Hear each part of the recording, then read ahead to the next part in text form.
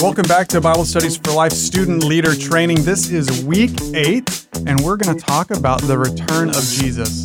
Jeff, just a few weeks ago in my own small group, I prayed a prayer that was, Jesus, come back quickly. And a guy in my small group said, I've never prayed that prayer before. I've never wanted Jesus to come back quickly like that.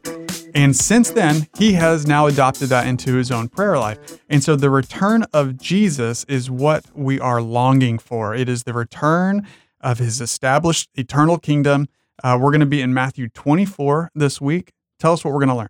Sure. So this is our final week in our unit, which we're calling Faith Foundations, and understanding the return of Christ, at least on some level, is something that's foundational to our faith. And here's why.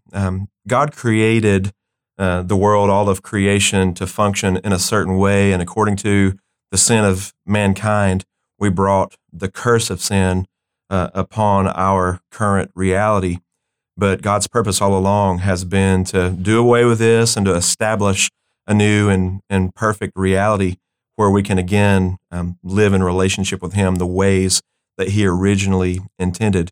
When Jesus comes, He will establish, as you appealed to earlier, that kingdom, that eternal reality where we'll live in, according to God's blessings, the way that He desires for us. But I just want to look at the last verses that we're focusing on this week. In Matthew chapter 24, verses 42 through 44, here's what the Bible says. This is Jesus' words. He says, "Therefore be alert, since you don't know what day your Lord is coming. But know this, if the homeowner had known what time the thief was coming, he would have stayed alert and not let his house be broken into.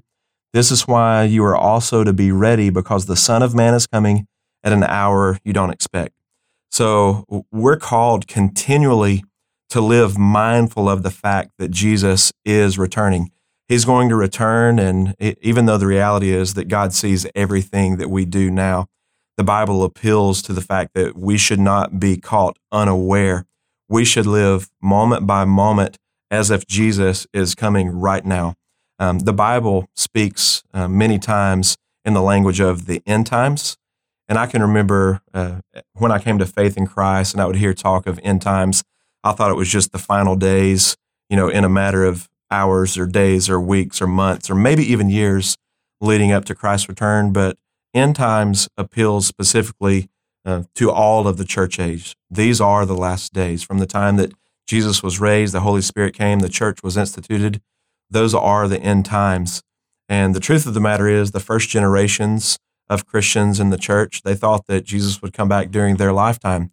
They lived ready in anticipation. And because of the brokenness they experienced day in and day out, the persecution, they wanted Jesus to come back right then.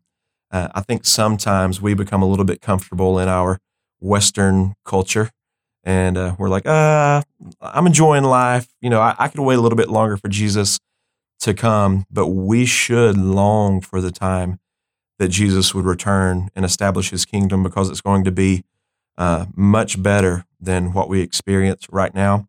And because we long for that, because we anticipate that, because we're aware of that reality, it should impact every choice that we make, even today as followers of Christ.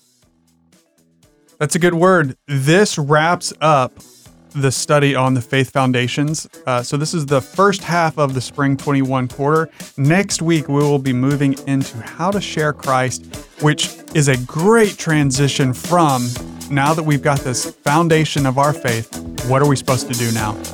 We're praying for you guys, and we will see you next week.